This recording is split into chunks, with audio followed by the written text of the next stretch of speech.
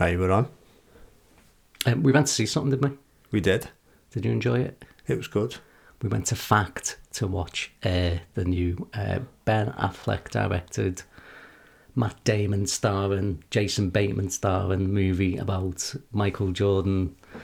Who you don't actually see, which I thought that was quite clever, I thought it was really clever. And I remember seeing an interview, Ben Affleck, and he said because Michael Jordan's probably one of the most famous people in the world, so didn't need the representation of him in the film, which I thought was a great way of thinking about it. You see his back, and you see him from the side, and you see little bits, but I don't think does he ever speak? Did you hear his voice? No, it's really weird. He's there in scenes, but I think once you hear him say something off camera, if that makes sense. But I really enjoyed it, but it was the soundtrack for me. Soundtrack's amazing. From the first minute to the last minute, every song is an absolute banger. 80s banger. Do you know what? There's a couple of Bruce Springsteen was in there. Violet Femmes, the one that they used in the opening of Grosse Point Blank. Yes, I know. I noticed that. Yes, I was like... But this comes back to that question of how much did that soundtrack cost? Because that can't have been a cheap soundtrack, that. I think to use a Bruce Springsteen, I think Bruce Springsteen is one of the most expensive, apart from like the Beatles or Pink Floyd. Do you think there's actors, though, that can get away with not paying? Do you think that can even happen? No. You don't think Affleck can drop the boss an email? I think it's got to happen because of all the people involved. I think they could get permission, but they couldn't do it without permission, and they'd still have to pay. And plus, don't forget, it's the publishing company that owns the publishing rights to the songs. Not. I know musicians will have a share in it, but I know a lot of all the big stars recently have sold their publishing deals to companies who then, in essence, they're minders of the music and stuff. So I know Neil Young's quite strict on who and who can't use his music. And Michael Jackson used to own the Beatles, didn't he? Yeah. What they should do on movies is just write their own theme tune.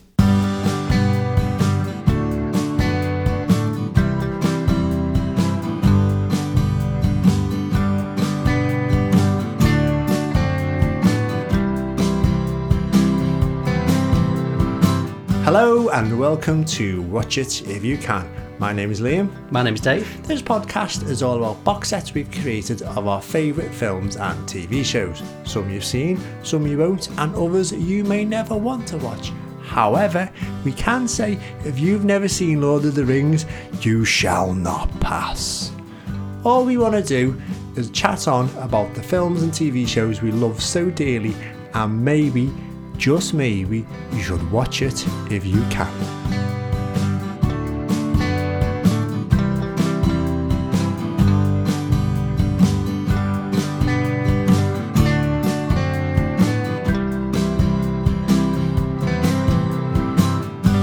Dave.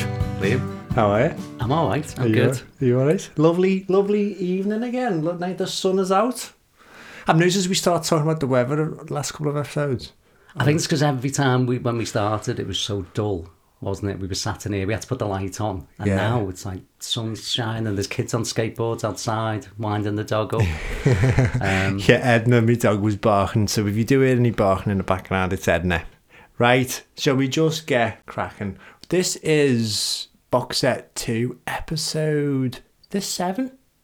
I believe it is. It's 7 now, yeah. Pirates last week was 6, yeah. Yeah, so we've only got a couple of episodes left in the box set, and then we're on to box set 3 before you know it. If we get renewed. If we get renewed. Fingers crossed. Well, we're going through that difficult second album stage, aren't we? We'll wait and see what happens. So, Dave, first question, as always, what is it? Oh, this is one of my favourites of all time. It's The Untouchables. Released in 1987. It's directed by Brian De Palma and written by David Mamet. If you've never seen it, it's set in 1930. It's during Prohibition. It's around famous gangster Al Capone who's running and basically terrorising Chicago. The Bureau of Prohibition agent Elliot Ness, he leads a team to bring Capone down. It features an Irish-American officer called James Malone. They then recruit an Italian-American trainee called George Stone, whose birth name was Giuseppe Petri. And they also recruit an accountant called Oscar Wallace. It is based on historical events, but most of the film is inaccurate or a bit fictional. A bit fictional. Ness's team had very little to do with Capone's tax evasion conviction. Capone apparently told his Chicago gangs to actively avoid killing or even harming Ness, which does happen in the film. Capone apparently did frequently try to bribe them, though, in real life. He decided sort of violence against them would just lead to greater problems. One of the other inaccuracies is the fact that Ness and Capone, they never met in real life, but they do in the film. Dave, why is it your choice this week? There's two reasons, and I know we're going to talk about who's in it, but I'd say the two reasons I love this film, and probably one of the reasons why I went to see it at the time, certainly watched it when it was available to watch. Kevin Costner and Sean Connery. Kevin Costner is in probably 3 of my top 10 films of all time. I'm just a huge Costner fan, so that does include Untouchables in there. Connery obviously was Bond, wasn't he? Yeah. Mr. Sort of Cool. So I think having those two as your leads would have drawn me in to sort of watch it. I do love a gangster movie, do you? I love a gangster movie. I like a gangster movie, and this has definitely got one of the best sort of actors you could ever have as your main gangster. We're going to talk about who's in it, but definitely for me, it was Costner and Connery. Connery in Our House. This probably comes down to our James being such a Queen fan, but Highlander was on constantly in Our House, and Flash Gordon was on because of the Queen soundtrack. But so I as a very young kid, I knew Connery probably from Highlander, maybe even before Bond. It's a bit of a weird way of thinking. See, I think of Connery, and I do think of Bond. It's without doubt. But you're right. To the 80s generations, which we are, I suppose, Connery in Highlander it was great, and also War of the Roses was a massive film back then. I've never actually seen it, but people always go on, that's a great film. No, I don't think I've seen that one, no. I mean, I definitely wouldn't have seen this on the cinema at the time because we were just kids in 1987. Yeah. But I definitely would have seen it as soon as it came out on VHS, even though it was an 18.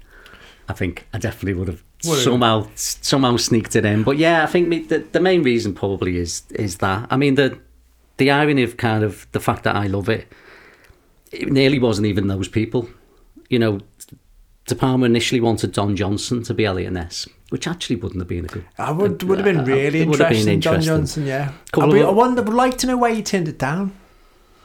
I don't know. I think sometimes as well, like the scripts for stuff like this, they're so sprawling, aren't they? I imagine it's probably quite hard. But of some other people who nearly got it was Mickey Rourke, Jeff Bridges, William Hurt, Harrison Ford. Harrison Ford would have been good. Michael Douglas as well turned it down. And apparently there was an article where Variety announced that Jack Nicholson was in it, which obviously never happened. But ultimately, I'm glad with the ones that got it. I love all them names there. Don Johnson, Harrison Ford, Michael Douglas especially would have been great. But as a Costner fan, I'm so glad he got it. Well, a couple of things I wonder is, the producer of Untouchables is Art Linton, who's also the executive producer along with his brother on Yellowstone. So I wonder if this is where the working relationship began with Costner and the Linton brothers, because I think they've worked together quite a lot. Because he was only... he wasn't a big star at the time, Costner, was he? He was still quite new on the block, wasn't he? Yeah, he'd done a few films, but certainly... I don't think he was the big name, was he? Certainly... I think having Connery and De Niro in there, they were the two bigger names than him by far, weren't they? Well, did you hear who Brian De Palma, who was the director, originally had Bob Hoskins lined up to play Al Capone because he couldn't get De Niro at the time, but De Niro was his first choice. Then De Niro's film schedule changed, but Bob Hoskins still got paid a 6-figure fee for just being on standby. Oh, really? And Brian De Palma was like, it was the best standby I ever had. And I just think Bob Hoskins as Al Capone would have been interesting as well. Definitely, yeah. I think that's one for one of the spin-off episodes of People Who Were Nearly and stuff, because one of the Wayans brothers was meant to be Robin in the Batman and Robin, apparently got paid something like millions for actually not ever being in it. Bob Hoskins would have been really good, but again, I think the choices in the end are perfect. Yeah. As good as those actors are, especially like Harrison Ford, we're big Harrison Ford fans, but Costner's brilliant in this, and everyone else is. As we're already talking about the actors, Dave, might as well ask the question, who's in it? So, surprise, surprise, Kevin Costner, as we just mentioned. Shut the front door! So he's Elliot Ness. If you don't know Kevin Costner, where have you been living? Oh, don't even don't even be listening to this podcast if you do not know who Kevin Costner is. So he's currently John Dutton in Yellowstone. The other films on my list then are my top 10 favourite films of all time. Field of Dreams. Oh, yes. Is definitely in there. No Way Out for me, which came out in 1987 with Gene Hackman. But other films he's sort of famous for: Bull Durham, JFK, the Oliver Stone movie, Robin Hood, Prince of Thieves. Yeah. I know he gets a lot of stick for the accent. I don't think it's that bad, to be honest. To be fair, Christian Slater's accent is far worse. If we're going to talk about... And if we're going for accents, what accent was Morgan Freeman meant to be? Yeah, that's true. Yeah. Do you know Leave Costner alone. Yeah. And of course, Connery pops up at the end of that as well. Connery's King Richard. King Richard right at the end. So he's an Oscar winner for Dances with Wolves. I really love The Bodyguard. Oh, I love The Bodyguard. I think that's really overlooked, The Bodyguard. I do. Think people think it's a bit of a cheesy love story because Whitney Houston's in it. Yeah. It's a brilliant film. It's a great film. It's a great action film as well. So my 2 recommendations for Costner. No Way Out, definitely. Because again, I don't think that's a film that's talked about enough. It's a thriller. Gene Hackman, Sean Young's in it. And Let Him Go, which came out only in 2020. That's a really good film.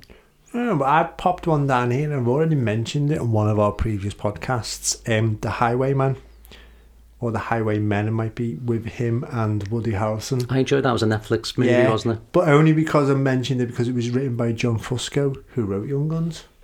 Another pullback, another deep cut to Young Guns. Yeah, there you go. So go on, who else is in it? So James Malone is played by Sean Connery, who was Bond in 7 movies, if you're counting Never Say Never Again, which wasn't an official canon. It's not an Eon movie, but we're counting it. He was in Hitchcock's Marley in 1964, and then The Man Who Would Be King in 1975. That's not bad, back to back. Highlander, of course. Indiana Jones and Last Crusade. Yeah. Playing Professor Henry Jones, Indiana's dad. He's in The Rock, which, when you think about it now, that's crazy, isn't it? Because it's just a bonkers movie. Okay, so I'm sure we've spoken about it, and you mentioned he played James Bond 7 times. Is he Bond? Is that what you're going to ask me? Is that character James Bond? I think it is. I think they purposely played on that a little bit, but not obviously. That's what I love about it, because he implied he was British Secret Service, but it was very shrouded in secrecy, and I just think the producers and writers purposely played on that a little bit, but I just think it had so much more to the... In my head when I watch it, he's an old Bond. And it would make sense as well. It really would. But my recommendation, though, is Hunt for Red October, which he did with Alec Baldwin in 1996. That's one of my favourite all-time Connery films. I've got one more on there. Medicine Man is a really good film. That is a good film, yes. Yeah. And Rising Sun with Wesley Snipes. I've not seen that for a long time. Oh, I had that on VHS. That's why it's on my list. And it's one of them films that it's probably not amazing, but I remember having it on VHS and used to watch it. I might be wrong, but wasn't it just really long? Wasn't it like a good 2.5 hour, 3 hour movie? That sort of rings a bell with me why it wasn't one that I kind of watched over and over. We mentioned Al Capone. He's played by Robert De Niro, nearly played by Bob Hoskins. He's got over 100 films, so we're going to have to spend a little bit of time just going over a couple, because I've got some more of my recommendations, to be honest. We'd be here all day if we did De Niro films. Taxi Driver, obviously, Raging Bull, Deer Hunter, Godfather 2, Goodfellas, Casino. Backdraft, for me, is one of my favourite films. Cape Fear, But I'm going to stop there. I'll let you come in. I'll do one more recommendation, and definitely a film I want to do on a future podcast. Midnight Run. Yeah. I absolutely love Midnight Run. I'm going to say one because it's definitely on my list to do next on the next box set. Heat. Oh, Heat's amazing. I've got a couple I picked out for Robert De Niro and I love the parallel between these two. King of Comedy, which is Scorsese one where he plays the guy who wants to be a talk show host, doesn't he? Essentially remade as the Joker. And that's what then, he cast him in the Joker as the talk show host. And I just think that's meta. You know, they knew what they were doing when he brought him in the Joker. I just think those two are great. I've also got, I still think Jackie Brown is, I always go on with Jackie Brown is my favourite Tarantino movie. The violence, isn't there? Although it's violent, it's so different, Jackie Brown, because most of the violent scenes almost cuts away and you don't see it. So it's not all about the violence, it's about the story of Jackie Brown. But I think he's brilliant in it because he plays an absolute idiot. And I'm just like, I love a good idiot on film. Anything with Michael Keaton, I'm already sold on as well. So I always think people can forget he's in. So the other two actors that make up Elliot Ness's team, Andy Garcia plays George Stone. He was in Internal Affairs, Godfather 3. He's been in The Simpsons and Frasier. Yes. Which seems to be a running theme with some of the actors in our thing. Recently, he was in Wrath of Man. Have you seen that with Jason Statham? That's actually quite a good film, though. My recommendation, though, is from 1989. It was directed by Ridley Scott, starring Michael Douglas, who was nearly in this film. Black Rain. I've got that on my list. It's a great film. I actually had, and we mentioned it before, Swan Video and Derby Lane. Remember they used to give you, when you took the posters down from the windows? Have you got Black Rain poster? I had a Black Rain poster. I don't know a lot of people have seen it, I'll be honest. It's not really spoken about, and it doesn't seem to be on. It's all about did Michael Douglas seem to go on a hunt for Yakuza or something like that? It's any late 80s, early 90s loved Yakuza movies. There was a bit of a theme about them, wasn't it? When it's on BBC One at 10:30, 11 o'clock at night, and I think it sort of gets missed. The other character that we mentioned, who is the accountant Oscar Wallace, is played by Charles Martin Smith. He's a character actor. He popped up in things like Fringe. He's in episodes of Ally McBeal, X-Files, and he appeared in a TV show called The Untouchables in 1993. And he was also in a show with Michael Douglas. He was in Streets of San Francisco as well. The only one I pulled out here, he was in Herbie Goes Bananas. Was he? Yeah. I was like, I love a Herbie film. That's just one from Bank Holiday, isn't it? Bank Holiday Monday, yes. Herbie would be on, wouldn't it? A carry-on film, Herbie on a Bond. Just before we move on, it's written by David Mamet, who wrote Glengarry Glen Ross. Yes. You ever seen that again? Another link to Alec Baldwin and Kevin Spacey and some of the other actors we've mentioned. Brian De Palma, who directed this, also did Scarface, did Carlito's Way, but did the first Mission Impossible film as well. He's had a bit of a funny career, Brian De Palma, because he's made some absolute stinkers in between, and then some amazing films as well. Like he's a very stylized director as well. I remember doing, when I was in college years ago, I did media studies. One of my mates in college he was a big Brian De Palma fan, and he's a bit of a magpie director, as in he steals things from other directors and copies them, but still does it in such a good way. He's an amazing director. I'm just gonna pick out, you missed Patricia Clarkson, who played Costner's wife. Small, yeah. I just went with the main four and components. Have you got some others? You got honourable mention. You got honourables. I've got honourables. Only because she played Tammy Swanson, wife 1, in Parks and Recreation. She did, yeah. So I was like, I love that. And she was also in Green Mile, and again, she was in about 4 episodes of Frasier. So I'm guessing she probably played a girlfriend of Frasier, because like most girlfriends of Frasier's, they're only ever in about 4 or 5 episodes. She did, yeah. I'm trying to remember the episodes, but she was like I can't remember now. Yeah, she definitely was. Yeah, she's in there. But yeah, I believe Andy Garcia, did you mention he was in Frasier? Yeah, you did, didn't you? Yeah, it said on IMDb he was, but I've recently rewatched all of Frasier, and I remember her being in it. I do remember bits of it, but I don't remember him at all. Is he one of the callers? Yes, that'll be it. Because there's, yeah. Yeah, but quite often they didn't really credit them though, because they would, I don't know, but it'd be interesting to know. I think he's probably one of the callers. Okay, Dave, so there's who's in it. Out of all of them, who's your favourite actor? I've gone with James Malone. Yeah, Jimmy, yeah. which is I've got to say, it's mine as well. And I knew we'd both go for it. I was tempted not to, because I thought it was too obvious. And I do, obviously, saying I was a Costner fan and then not picking Costner was a bit odd. But I've just thought you cannot ignore how good Sean Connery is as Jimmy in this. He was inspired by a real-life FBI agent called Martin J. LaHart, sorry.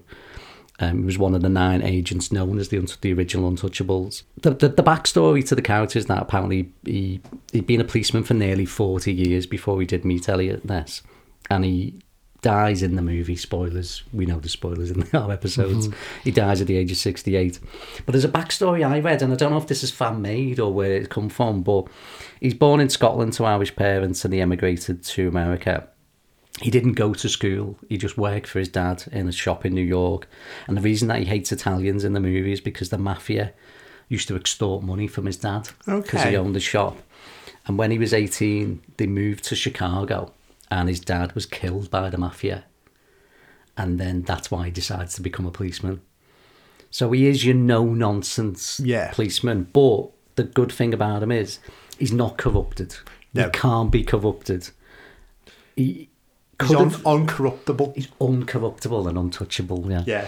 I mean, he could have just stayed on the beat in the film. Yeah. He could easily have just done his job, what he was doing day to day. He could have went on to retirement.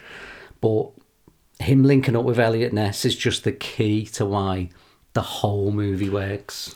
I think he's the most important character in it because, for me, the main theme of the film is it tackles the story of it's not black and it's not white. It's far more complicated than that. And I think Brian De Palma really wanted to show, because I think up until this point, any representation of Elliot Ness in TV film had been quite, he's a good guy, fighting the bad guys. But what's the famous line by Sean Connery that he was always like, I'm going to do that next. Yeah. Get what I mean? So it's that journey of Elliot doesn't become a bad person, but he realises to fight bad, he has to fight bad. If that makes do you know what I mean? Yeah. So that's what's fascinating about the film.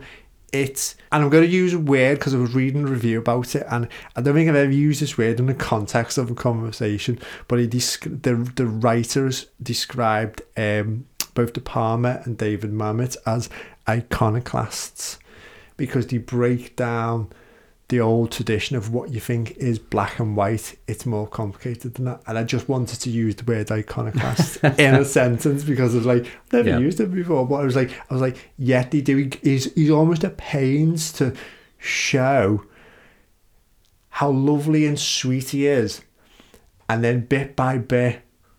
And there's even that scene where they go and raid I think it's the back of the post office, and to go in the bar for the first time. And Sean Connery says, if we go through this door now, there's no going back. And it's like, and then as the film goes on, Costner doesn't turn bad. He just has to change the playing field in order to catch them. And that's where I think that's where the film is just amazing.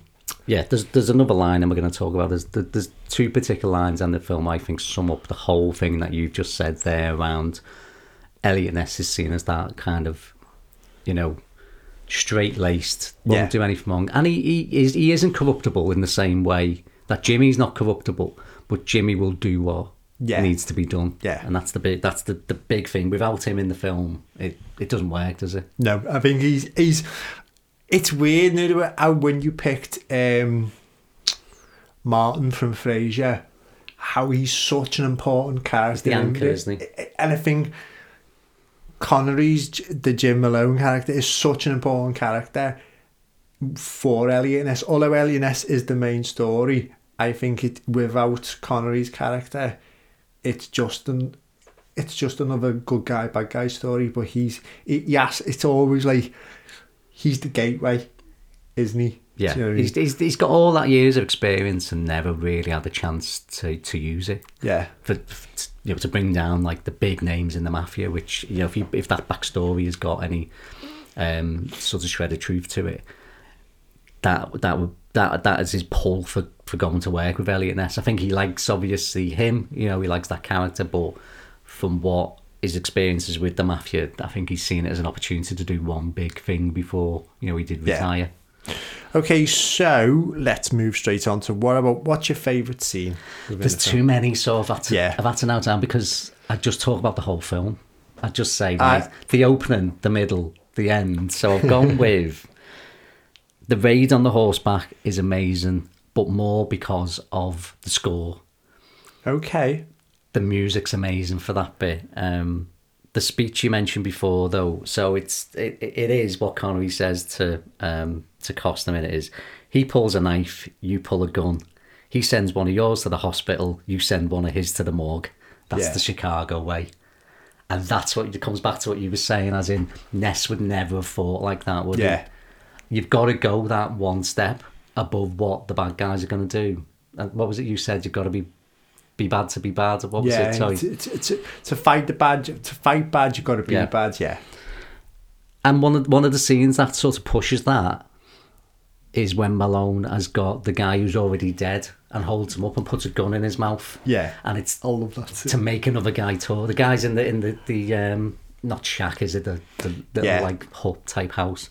He doesn't know the guy's dead, does he? They need him to talk, so Malone grabs a dead body essentially and makes it look like he's going to shoot him, and he does, doesn't he? It's bossy. I love it. It's a great scene, but again, Elliot Ness would never ever have done that. No, he would, and he didn't have to. Yeah, that guy would have just got put in handcuffs, taken away, and that would have been the end of it. It's not anything. A million miles from Guy Pearce and what's his name in LA Confidential. Do you know what I mean? It's like he steps back. Does that scene in LA Confidential where the Bud White throws the guy over he's hanging him out doing that did literally straight away remind me that he doesn't stop him, does he? No, he doesn't agree with it, but he doesn't stop him either. And that's when we go into the grey area. Yeah. And in life, grey area is when it gets more interesting.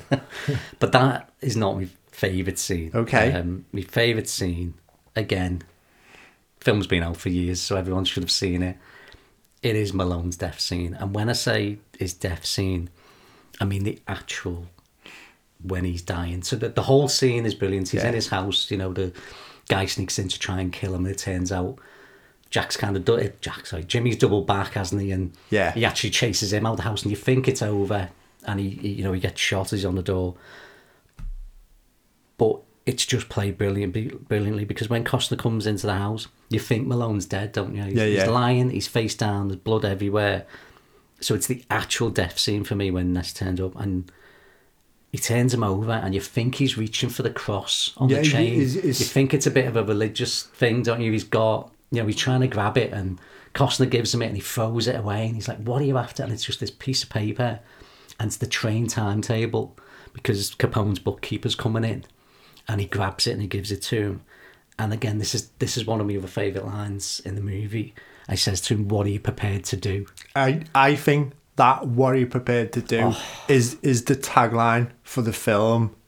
What are you prepared to do? The music, the acting, the setting. No, I would reel that back even more to when you say it's the scene, but the bit where you see him in his flat and he walks down, and the camera is positioned as the initial assassin, watching him, and it follows him because along, that's Hitchcock. That's no same about Brian De Palma. He's a magpie. That's pure Hitchcock, because it follows him outside and then goes through the window, and it's just the planning of that scene is something else. And then it is sort of a twist that he doesn't get killed by him, does he? You've actually think he chases him out, and his death is actually him standing on the doorstep, isn't it? By the other guy who kills him.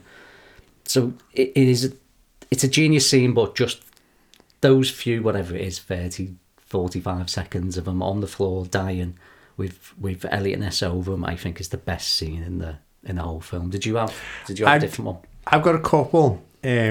we've already. I had the Jim Malone scene. I just dying and I just think it's unbelievable. For me, if you say to me Untouchables, straight away I think of the dinner table scene with all Al Capone's men, and he walks around and then just the violence of him attacking the guy with the baseball bat in front of them all is just startling. It never leaves me, that scene, and to me that is just De Niro at his most best. It's a great scene. One other scene I'm going to come to is only because, again, and I've mentioned it before, this magpie element, that's my word so far, is the end scene with the pram coming down the stairs.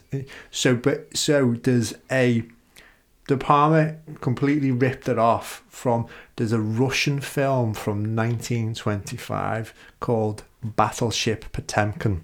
Okay, it's one of the most famous. Whenever you do film studies, it's one of the most famous. There's a couple of films when you do film studies you need to watch. One of them is film made in 1914, something like that, called Birth of a Nation. Bit racist now, but another one was Battleship Potemkin, made in 1925, and the other one is Citizen Kane. Now, why these are the three most important films ever made is because it was the revolutionary use of editing. They basically, up until that point, storytelling was quite linear with a camera, like just filming, as in replicating going to theatre. But what these three films did was, once you start cutting things up, editing them, so that scene in The Untouchables where the pram's coming down, in real life that pram would have just went but when you cut it up with, like, it goes down a step, it cuts to Costner, it cuts to the bad guys, it cuts to the mum, two more steps, the baby's in the pram, back to the mum, back to Costner, back to Garcia, back to the gangster, and literally what something that would take 10 seconds, if that, in reality is 60, 70, 80 seconds long, but it's just, and it's the tension building. That's exactly what it is. It builds tension by it. So I think it's such an important scene. It's one of the most famous scenes in cinema history, and I know for a fact Brian De Palma was having a little nod and a wink, because who do you see in virtually the scene just before and the scene in the shooting but sailors? Yes, you do. So obviously Battleship Potemkin's about the battleship that attacks a port. So that's why they walk past them. He's done it. What he does so well, he steals things, but it's like when a musician robs someone else's riff. It's like, because I love it, and so you're just gonna make it better as well. Yeah, it's all films, isn't it? All films you can pick scenes and go, that feels very similar to something. Yeah. And all filmmakers borrow from each other. But if you ever see this scene from Battleship Potemkin, you will know exactly what Brian De Palma was doing. It's obvious, and then when you see the fact he has the sailors in there, I'm like, oh mate, you're taking the piss out of us now. But I love you. So I just think that's brilliant. Okay, I think we've almost mentioned it, but what about the music? So the soundtrack is by Ennio Morricone, famous for the Sergio Leone spaghetti westerns like The Good, the Bad and the Ugly. Also worked on Django Unchained for Tarantino. The main theme is one of the greatest themes ever for me. It's just unbelievable. The track called Al Capone, which is on the soundtrack, is just perfect for all the scenes with De Niro. The death theme when Malone's shot and killed that we mentioned before, that's amazing. On the Rooftops is another track when Ness is chasing the bad guy and he's chasing through the court. But I challenge you to put Victorious on, which is the name on the tracks. Just put it on. It's only just over 2 minutes long. Blast it out, and I guarantee, just listening to it, you'll just feel amazing. You'll feel uplifting. Put it on in your car. Put it on somewhere. It's called Victorious, and that track is just... I'll go one further. Go and get on Spotify and put Greatest Hits of Ennio Morricone on, and it'll be the 70 minutes of just gold. I've got a couple of his albums, and I love my music a lot. I'm a big fan. I just, never mind soundtracks, I think he's one of the best songwriters. He's just, because he has such an identifiable style. You're 2 bars into a song and you know it's his song. And that's when you know. It's like everyone takes the piss out of Coldplay. You hear a Coldplay song, within seconds you know it's Coldplay. And he's got that same thing. I just think he's an absolute genius. So if anyone's listening, listen to it if you can. The soundtrack's amazing. It's brilliant, yeah. All right then, so the question, now this is going to be interesting for me, judging by what you've just mentioned of your favourite scene, but what would you change? This one's quite easy though, to be honest. As much as I love the film from start to finish, all the actors in it, all the performances, the script, the music, I think it's Niti, isn't it, if you pronounce it? Yeah. It's his death scene. So this is one of the bad guys. He's the guy who kills Malone, basically. Yeah. It's a brilliant scene. So Ness, he's hanging off the side of the... Elliot Ness chased him up and he's tried to jump over and he's hanging off the side of the building. Elliot Ness pulls him up after kind of he's saying to him, don't just stand there, arrest me. And he does, because Elliot Ness is the good guy, isn't he? Pulls him up, he's about to arrest him. Then he starts saying about Al Malone, he died like a pig, and he starts to wind him up. And you do think Elliot Ness is going to walk away, and he throws him off the side of the building, which is that scene is amazing. That's brilliant. That comes back to what are you willing to do, isn't it? And he knows this guy, if he arrests him, he's probably going to get off. Yeah. We've already just seen someone escape from the court. He throws him off. But what a change. It's the close-up special effects on that scene. They're just awful. And I get the fact that this is 1987, but I just don't think it needs it at all. So what we see him getting thrown off. We see Costner looking sort of down at him, and the guy's screaming, and Costner says, did he sound anything like that? But it's got really bad special effects. It's obviously filmed in some sort of blue screen, and then they cut up to the face, and then we see a long shot and we see him hit the car. I'd just scrap it all. I think we just needed to see... Come off the build. Just Costner throw him off and say, did he sound anything like that? Maybe the long shot of him falling. Yeah. And then the bit where he hits the car. But I love the bit where he goes through the roof of the car. Oh, when he hits the car. And I think that was it. That was it, yeah. But there's just the bit where his arms and legs are flailing, and it just looks terrible. It looks like that. It does look like those early 80s effects where they were just finding the feet and trying... And I give him total credit for trying stuff new, of going, we've never really seen probably someone fall from a building. Superman had not long sort of been out, man. That time a man can fly, and I just think it's the one bit that takes me out of the movie. I just go, I hate their effects on that scene. Why even bother? It's a bit similar for me, but what scene does my head in? The way they charge him on a horse is the Canadian border bridge, because I love that scene. Logistically, it doesn't have to make sense. It's all over the place, and I'll tell you why. So they're in. There's the river. It's the Canadian border. There's the bridge with the Canadian border. Now, any of our listeners out there, I'm showing Dave with my hands, but obviously you just have to take me with him. I'm explaining this. So there's the bridge. Right hand side's the bridge. Here's the bank. Now, the bad guys come and park on this end of the bridge, and they all get out. Now, they're in a hut here on this side of the bank. The bit that annoys me, they walk out the hut where they can fucking see them, because it's not that far away. They sneak around to the back of the hut, but you've had to go past them to get your horses, unhook your horses, get on them, charge. But then there's a shot from the other side where they're charging at them. It's literally 20 yards away from the hut. They could have just ran out the hut and shot them. It pisses me. It just doesn't get it. It doesn't make sense. And also, the time it takes them to cross the field.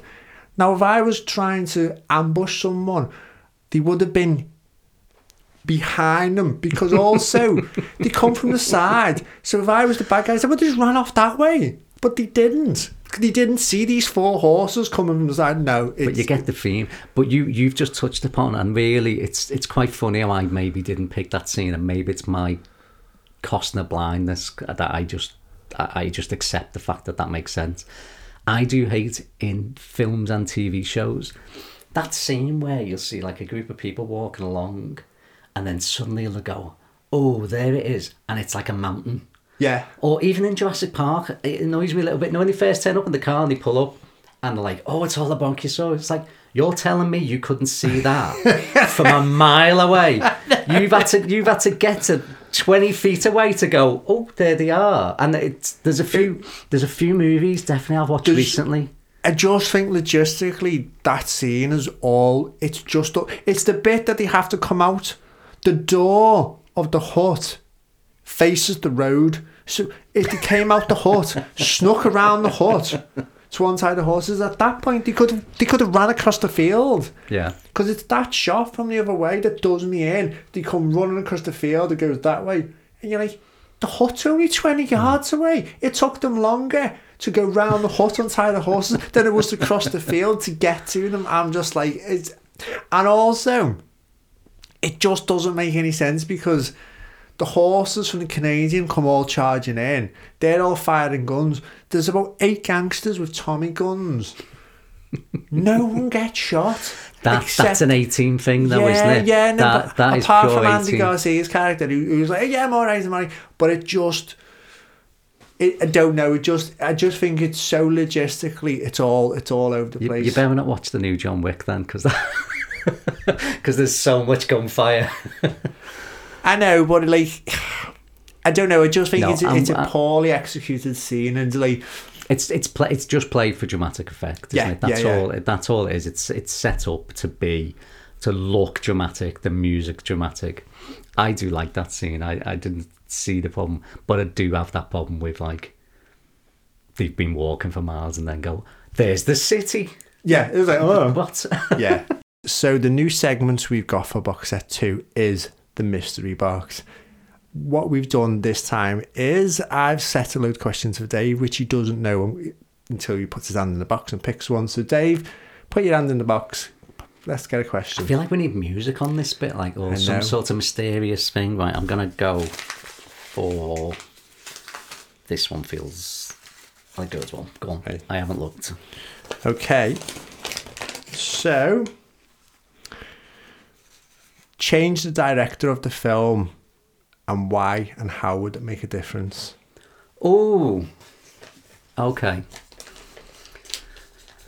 So if you're gonna change the director, you've got to change the film almost completely. I think to be fair, you can't just say, well, I'm just going to slot another, because you could just say, I'm going to give it to Coppola. Yeah, couldn't you? I'm going to give Francis Ford Coppola could easily have directed Untouchables. Yeah, but I think he would have done it almost beat for beat. So I'm going to go with. So let's go with someone completely different, someone who would change quite a bit. Then I think Michael Mann. Oh, I never thought of that. Do you like that? That would be interesting. Now, I bet you Michael Mann's shootout scene at the hut would make more sense. That's all amazing. I'm saying. So Michael Mann really would have played on the characters, wouldn't he? Yeah. He really would have played on that Elliot Ness. I'm thinking of Heat now. Yeah. Is he just going to make Heat, but in 1930s Prohibition era? It would be, wouldn't it? You would have Elliot Ness and Capone. Now you've said that, actually... Are you impressed by that? The comparisons between this and Heat are there. It's that, what are you prepared to do to get the bad guy? Do you know what I mean? Because Al Pacino in Heat is almost... Oh, he breaks the rules, doesn't he? He's absolutely batshit crazy. Whereas... Neil McCauley, the De Niro character, is so controlled and regimented. It's again, it's breaking down the general rules of who the cops are and who the robbers are. Okay, so Michael Mann, I'm gonna go completely bonkers just because he's a big fan. If Rob Reiner directed Untouchables. You just wanted to get Rob Reiner in because we love Rob Reiner. I just would think... it be more comedic or... No, I think it would be... Because Few Good Men has got jokes in it. Yeah. As serious as the story, as serious how the story is and the courtroom scenes, it's actually got... I think he would add an element of comedy.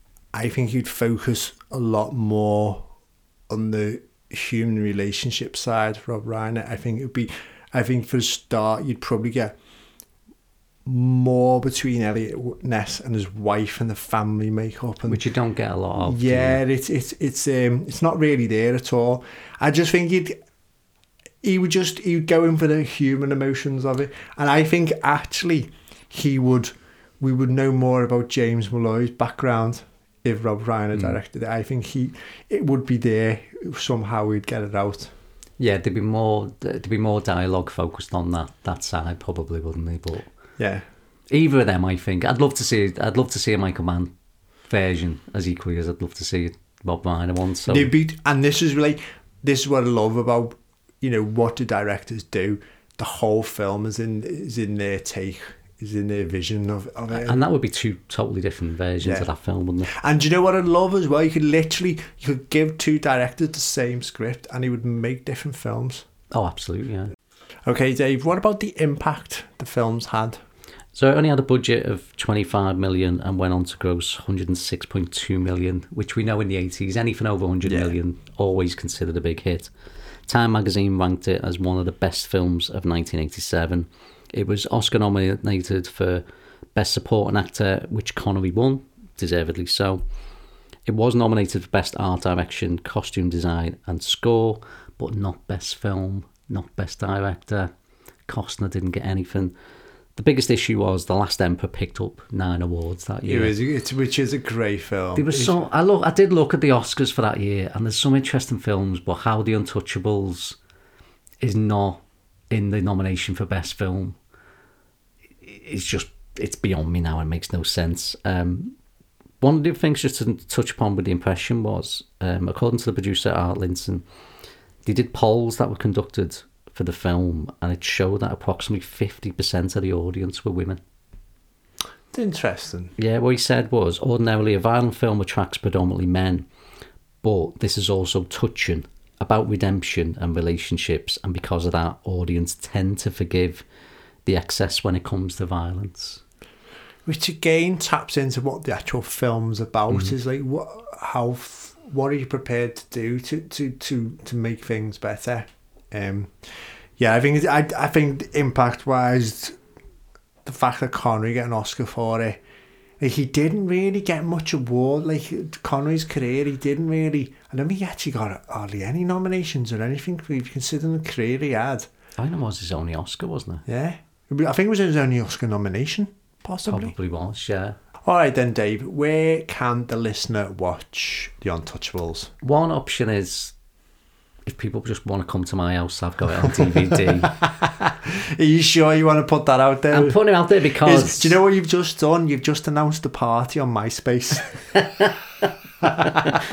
The reason I say that is because you can't get it for free, unfortunately. So I've seen it for £2.49, which is pretty much a bargain. So you can get it on YouTube, Google Play and Amazon Prime.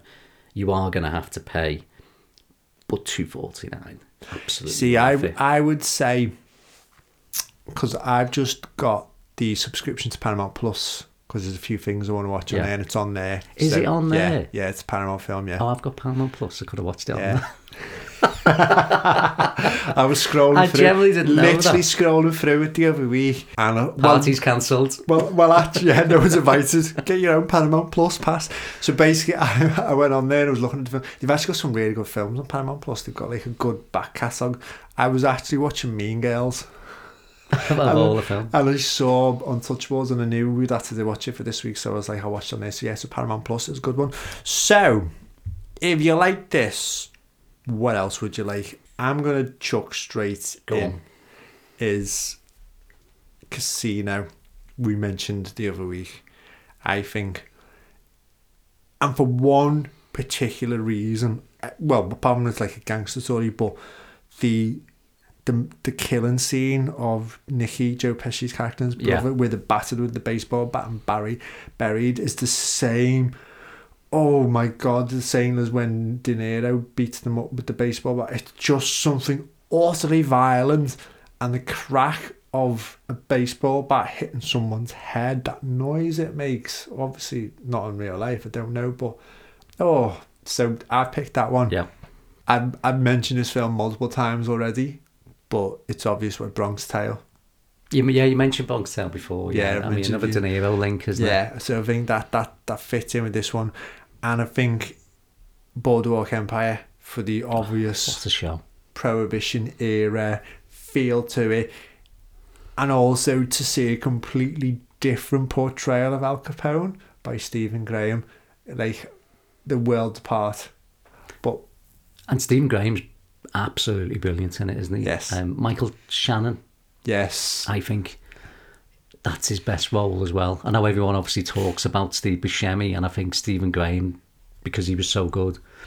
Michael Shannon, especially in that series, is definitely worth a watch. So they're my ones. Okay, I've got two themes then. I've got general recommendations. Okay. Films that, if you like Untouchables, you'll definitely like this. LA Confidential, which we've covered on the podcast. Definitely. Go back and listen to our LA Confidential episode. You'll love that if you love this film. Carlito's Way. Yeah. Scarface. Both De Palma films, anyway. I've got one I don't think you've seen, Gangster Squad. No. With Ryan Gosling. No. That's really good. Check it out. I was surprised by that. I didn't go see that in the cinema. I waited for it to come out and then went, I wish I'd watched it in the cinema.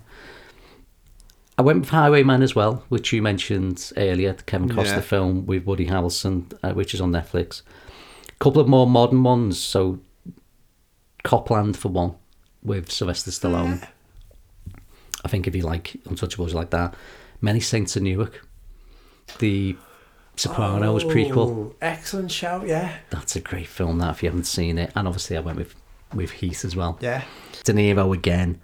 De Niro obviously was in 30 Rock in season 5, episode 12, so you should watch 30 Rock. Well done for getting 30 Rock in, Dave. I was expecting it. So my other topic then, and we're going to need a spoiler warning here, so we need some sort of klaxon, some sort of bell. And we're going to I'm going to be honest here, as me and Dave, we prepared for this because you mentioned it, said, so... I didn't want you to not come prepared, because it's not a mystery question. No. So this one then, you can fast forward after I say this if you want. If you don't want. This is because of my favourite scene being when Jimmy dies. This is films or TV shows with a tragic death scene. So we might talk about things that you don't know here. So it's up to you. Stay tuned. But the first one is, and it's not a secret, this one, Tony Stark dying in Endgame. Yes. I think that is a tragic death scene. And I think we all kind of had a feeling someone was going to die in Endgame because, you know, a lot of those... Well, it's called the Endgame. It's called the Endgame for one. But a lot of those characters were coming, or actors, sorry, were coming to the end of the contracts, weren't they? It was sort of obvious that Endgame was going to have a big pivotal moment, and I think we all thought probably Cap was going to go. At one point watching it, I thought Thor was going to get killed when Thanos is stamping on his head. And then obviously Tony with the... Yeah. Oh, I can't watch it without... Do you know it's really... You know what? Like, the second, third time I watched it, it got me even more than the first time I watched it. Because we've been with him for... Was it 10 years at that point? Yeah. Without doubt, it's a monumental moment in cinematic history when Tony Stark was killed. Bambi's mother in Bambi. Yeah. Devastating.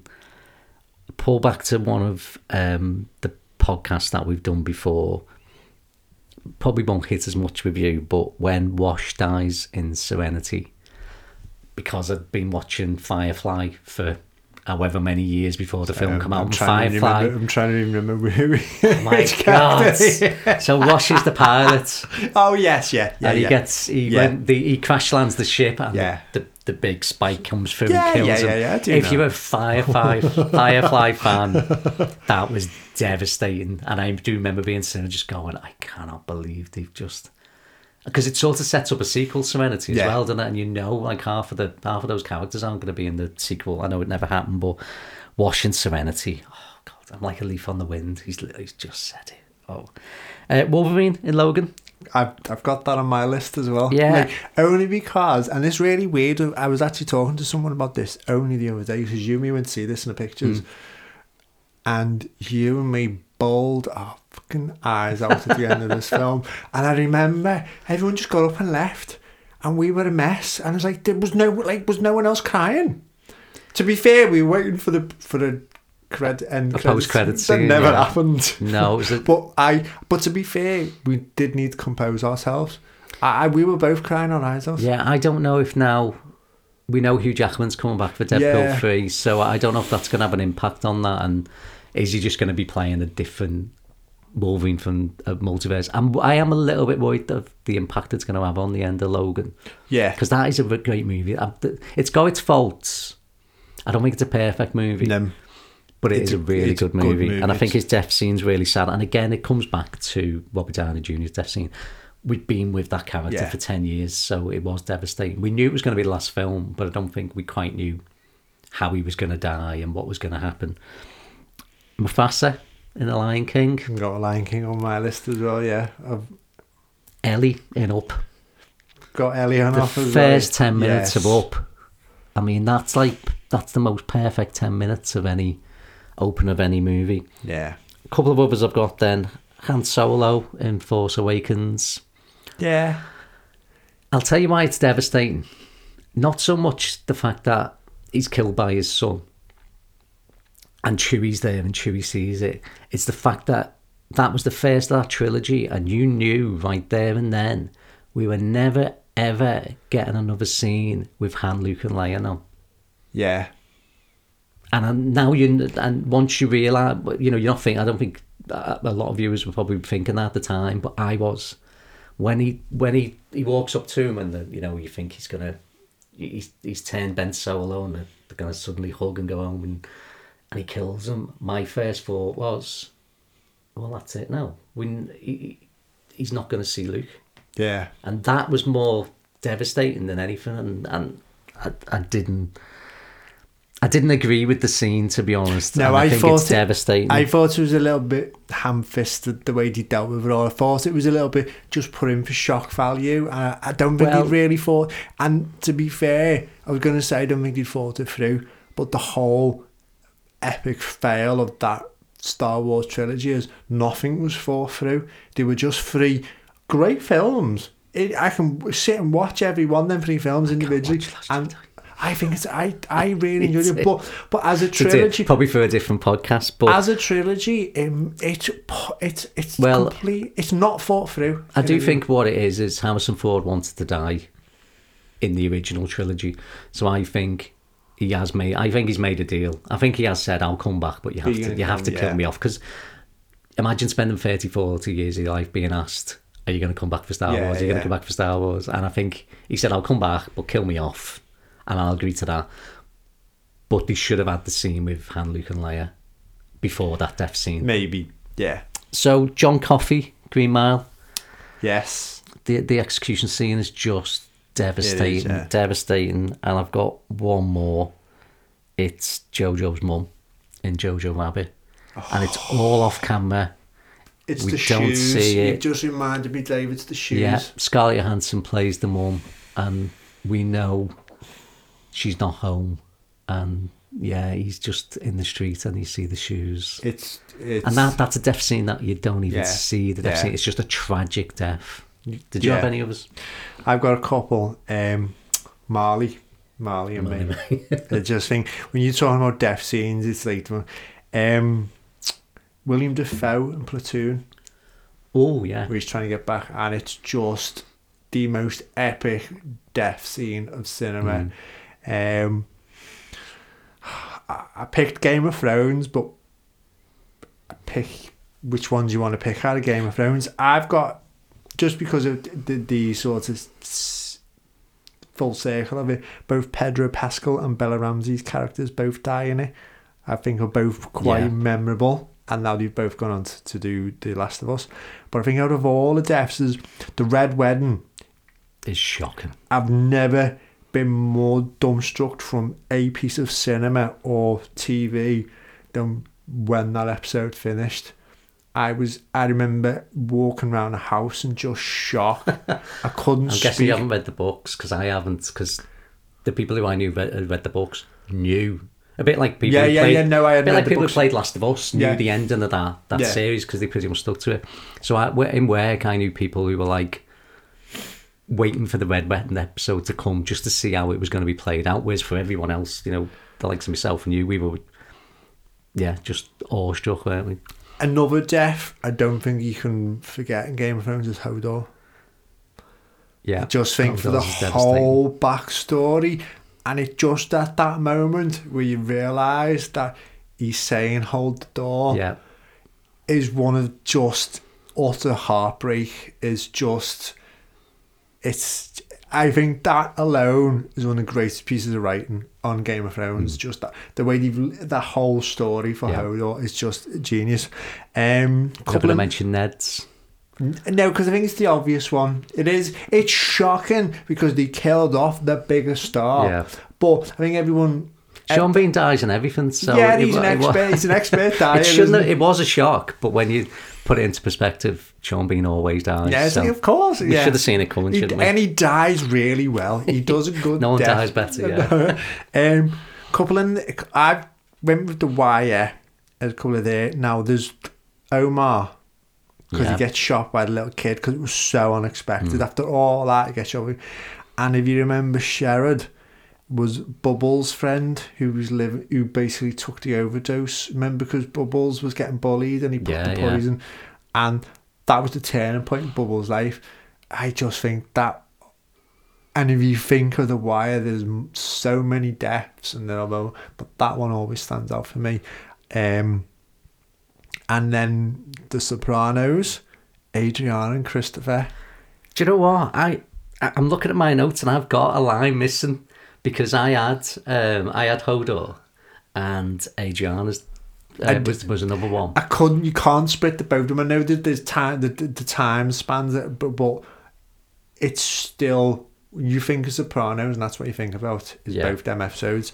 And my last one is, and I'm not going to spoil this one because you haven't seen it yet, but 1983.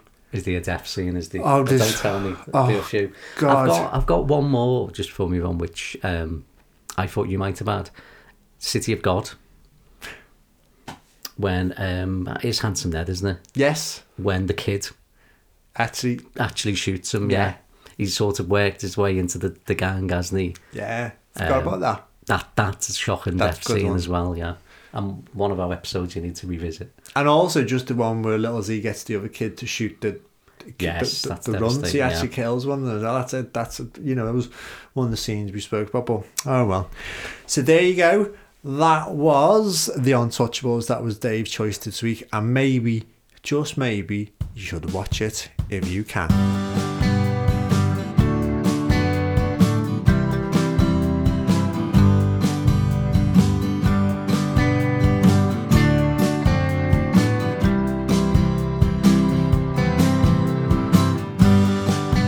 This was a Watch It If You Can production, executive produced by Kenny, our Val's lad, on Wake Experience. Don't forget to follow, rate and share from wherever you get your podcasts.